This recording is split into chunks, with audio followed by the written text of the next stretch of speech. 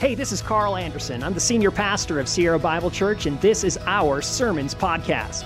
I want to thank you for joining us today, and I hope that this message fills your soul with hope, helps you see the beauty of Jesus, and allows you to feel the love that God has for you.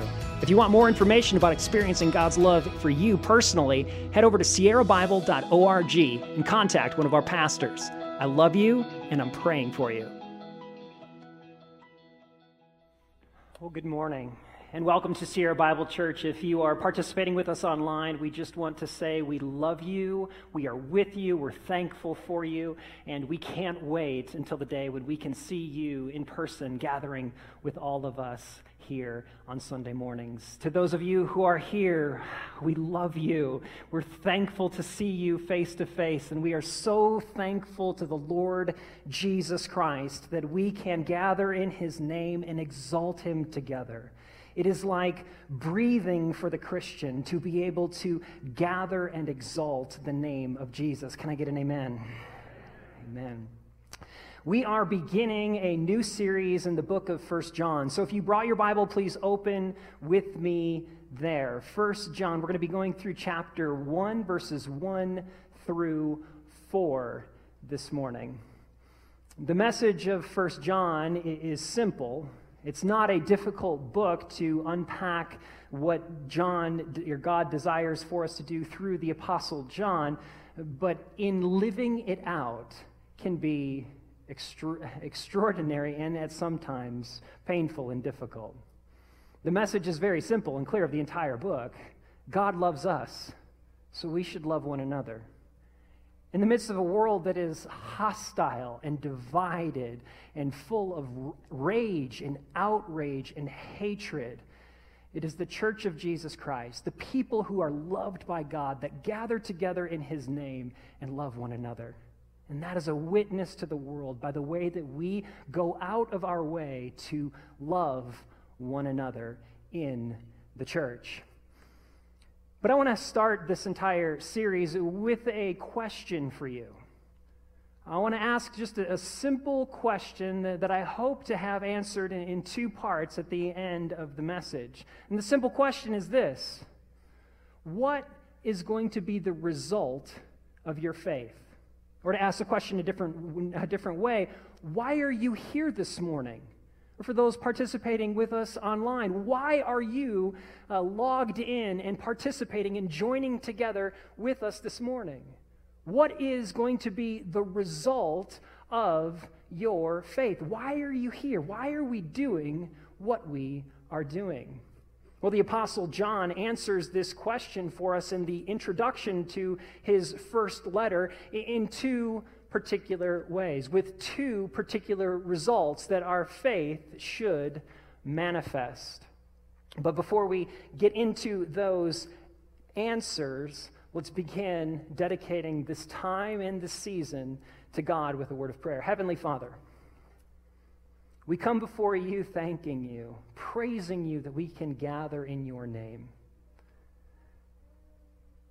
God, as the world has gone crazy, we throw ourselves upon you and upon your mercy, knowing that you are a God of love, that you have sent your Son to be a propitiation, a wrath bearer for our sin. Knowing, God, that you desire for your people to gather and exalt you, to give you the glory, to give you the honor, to give you the praise that you are due. And to see that honor, praise, and glory that goes to you manifest itself in love for one another. So God, as we embark over the course of these next weeks through this letter of 1 John, God, I ask that you would be with us. I ask that you would be helping us to be the people that you have called us to be in and through your word. How you have described in your word for your people to love one another. God, I pray that that would be true of us. And I pray, God, that your name would be exalted at Sierra Bible Church. And it is in this matchless name of Jesus we pray. Amen. Now, there's a lot of discussion in academic circles regarding 1 John and who actually wrote 1 John in academic circles over the course of the last 50 to 100 years. Did John, the son of Zebedee, really write the book of 1 John? I'm not going to go into details along those lines, but I do affirm and believe that the author of 1 John is, in fact, the disciple of Jesus, the son of Zebedee, in the Gospels according to many different sources and for many different reasons. And this is important for us to understand, especially as the letter of 1 John opens, because it opens with an eyewitness account. It opens as one who had a personal encounter with Jesus Christ himself. If we're reading the Gospels and we hear of John, the son of Zebedee, when he first met Jesus, Jesus is going around in the northern cities of Israel and Galilee, and he is calling out disciples. There's a few fishermen that are out on a boat on the Sea of Galilee, and Jesus calls to them and says, "Hey, follow me." And James, John's brother, and John himself, the sons of Zebedee, who was their father, they leave their fishing boats and they immediately begin following Jesus. John walks with Jesus for the next 3.5 years and sees Jesus perform miracles, sees Jesus preach to crowds of thousands, sees Jesus feed crowds of thousands, sees many defect from him, sees Jesus himself being betrayed, sees Jesus being arrested, sees Jesus being crucified, and even sees Jesus raised from the dead in resurrected glory and has a personal interaction with Jesus, the resurrected Jesus himself. And now the Apostle John wants to pen a letter to Christians. He wants to pen a letter to the churches explaining just exactly what the simple basics of the message of Jesus means for followers of Jesus. He begins in a similar way to the way that he opens up the Gospel of John. He says, "That which was from the beginning." This is John's shorthand from saying, that which was from the beginning, that which who was from before the beginning began. This is his shorthand for talking about God, the eternal God who existed before anything else was created. He who was from the beginning, before anything else existed, there was God. That which was from the beginning, the eternal God, that which we have heard, the God who speaks, that which we have seen with our eyes, a God who has displayed himself to our senses, that which we have looked upon, the God that we can see and have touched with our hands, the eternal God that has made himself manifest in history. We've seen him with our eyes. We've heard him speak his words. We have even touched him with our hands. That which we have touched with our hands concerning the word of life. The life was made manifest. John is saying to those who need scientific proof for the existence of God, I've seen him with my eyes. I've heard him with my very own ears. I've touched him with my very own hands. This eternal God that has been proclaimed in the Scriptures has now made himself manifest, has now revealed himself. I have personally seen him, and I have personally encountered him. Concerning the word of life, the life was made manifest. We have seen it and testify to it and proclaim to you the eternal life. This life that he has seen and touched and heard, this wasn't simply for him to have a mystical religious experience and say, oh, God really does exist based upon my own experience. This personal experience that he had wasn't just simply to settle in his own mind, you know what? God really does exist. And now I'm just going to go back and go on with my own life just the way that I desire for my life to continue to move forward, however I desire for it to move forward. I know that God exists now. No, John has seen it, has seen it, and because he's seen it and heard it, he testifies to it, and he proclaims to others that which is the word of life, the eternal life. The eternal God who created all things has made himself manifest, has revealed himself in history in this person of Jesus that John faithfully followed for 3.5 years and has been proclaiming now by the time that he writes 1 John for years and decades. We proclaim to you the eternal life, which was with the Father and was made manifest to us. So why is John proclaiming this message? Why is John opening up this letter to followers of Jesus, proclaiming that he has seen, he has touched, he has heard of this man, Jesus Christ? Why does he go out of his way to proclaim Jesus to others?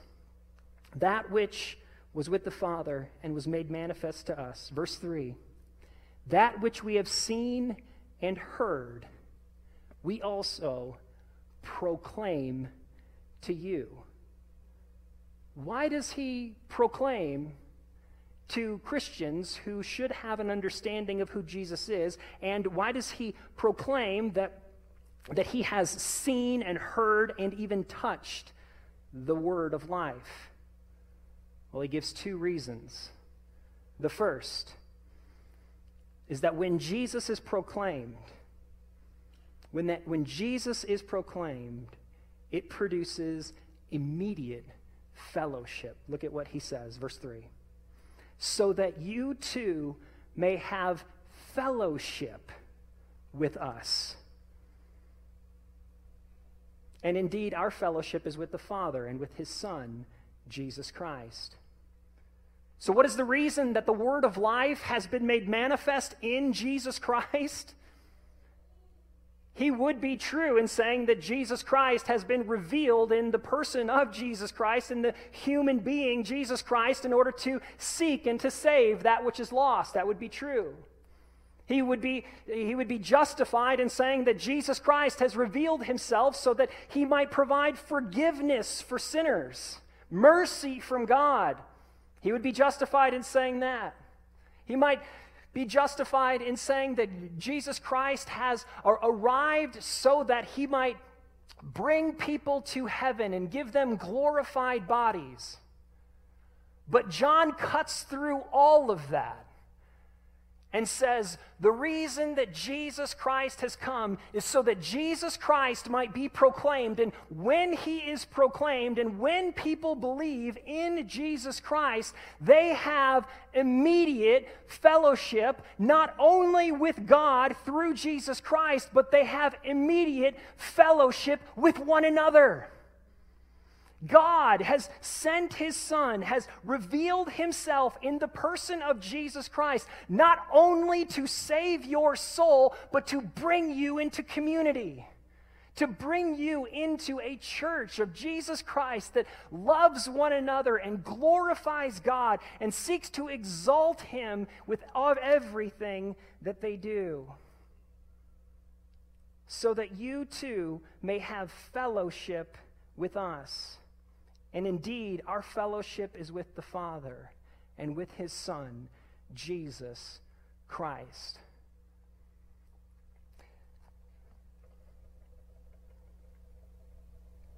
Now, we've just finished the holiday season. Many of you have, it was much different this holiday season than other seasons. Christmas, for most of us, is known as a special time for families. We gather with loved ones, we exchange gifts with one another, we give expressions of our love, we reaffirm our commitment to one another in our Christmas gatherings usually. But isn't it an indication that something is dysfunctional or something is wrong in your family if there isn't a desire to gather? If there isn't a desire to be with your family, usually that's an indication there's something that needs to be worked out or worked through if there isn't a desire to gather with your family for the holidays. The same is true for the church. Now, yes, during this particular season, we've had to be very creative in our gatherings. We've had to figure out many different ways in which we can gather safely and legally and make many different loopholes and jump through many different hoops. We had to go the extra mile in so many different ways just so that we can gather together as a church. But make no mistake, brothers and sisters, in the heart of every believer who has placed their faith in Jesus Christ is a longing for fellowship. A longing to be with the people of God. God has wired us spiritually in such a way that when we are saved, we are not just saved to go be with the Father in heaven forever immediately. We are saved immediately into his body, the church of Jesus Christ. So because of that, there should be this longing within us to meet with his body, the church, here on earth. So let's put some application points on this regarding what it means to be a person, a believer in fellowship with God and with one another. So what does it mean for us? Well, I think there's two application points from this. I think that believers in Jesus Christ, if we are genuinely desiring to be in immediate fellowship with God and with one another, we should probably make no excuses for a long-term commitment to fellowship with a local church. Now, I know that there's tons of excuses out there. Well, the pastor he's kind of boring up there. His jokes really don't land on me. Watch it, Kronk. The music is this, or the music is that. Or the people just aren't really like me in a number of different ways. Within the people of God, there is a longing for fellowship with one another that says, this is my spiritual family who God has called me to be a part of. So I want to challenge you to make a no excuses, long-term commitment to fellowship with a local church. If you're more interested in our church, Sierra Bible Church, we have the Next Steps classes coming up at the end of January. Make sure you sign up for those to become a member, a fellowship, committed fellowship member along with us. Secondly, don't look for fellowship, build it. Many people struggle to find a local church because they're just looking for the perfect church. Well, you know the saying about the perfect church, right? Don't go to the perfect church because once you go there, you'll ruin it. Don't go looking for fellowship. Wherever God has called you, begin building fellowship. Begin building the relationships that God has already put before you as believers in Christ. John didn't meet Jesus, see the resurrected Christ, and then just go back to his Galilean fishermen with a personal experience and say, well, you guys are all like me. No, he went out building fellowship wherever God had called him. And likewise, if God has called you to be a part of a member of Sierra Bible Church, don't focus on what we don't have. Begin building what God has called you to build here. If you see an area of need, man, this church doesn't do X, Y, or Z. Maybe that is a calling from God for you to begin building X, Y, or Z here in the church. Don't look for fellowship. Begin building it right where you are at. If this is true of us, if we are called by God into fellowship with God and with one another, that's not the only result that it's going to produce. It's going to produce these immediate results of fellowship, but it's also going to produce an eternal result that's going to last forever, that makes all of the struggle all of the trial worth it.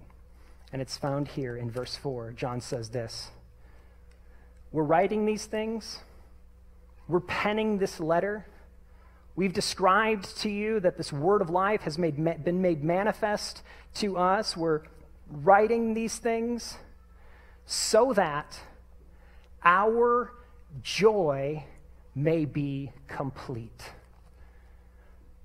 God has wired it, has designed the world in such a way that when Jesus is proclaimed, when he's written about and testified to, when his church is gathering to exalt him and proclaim him and study his word, when Jesus is proclaimed and it's responded to with faith, it results in eternal joy.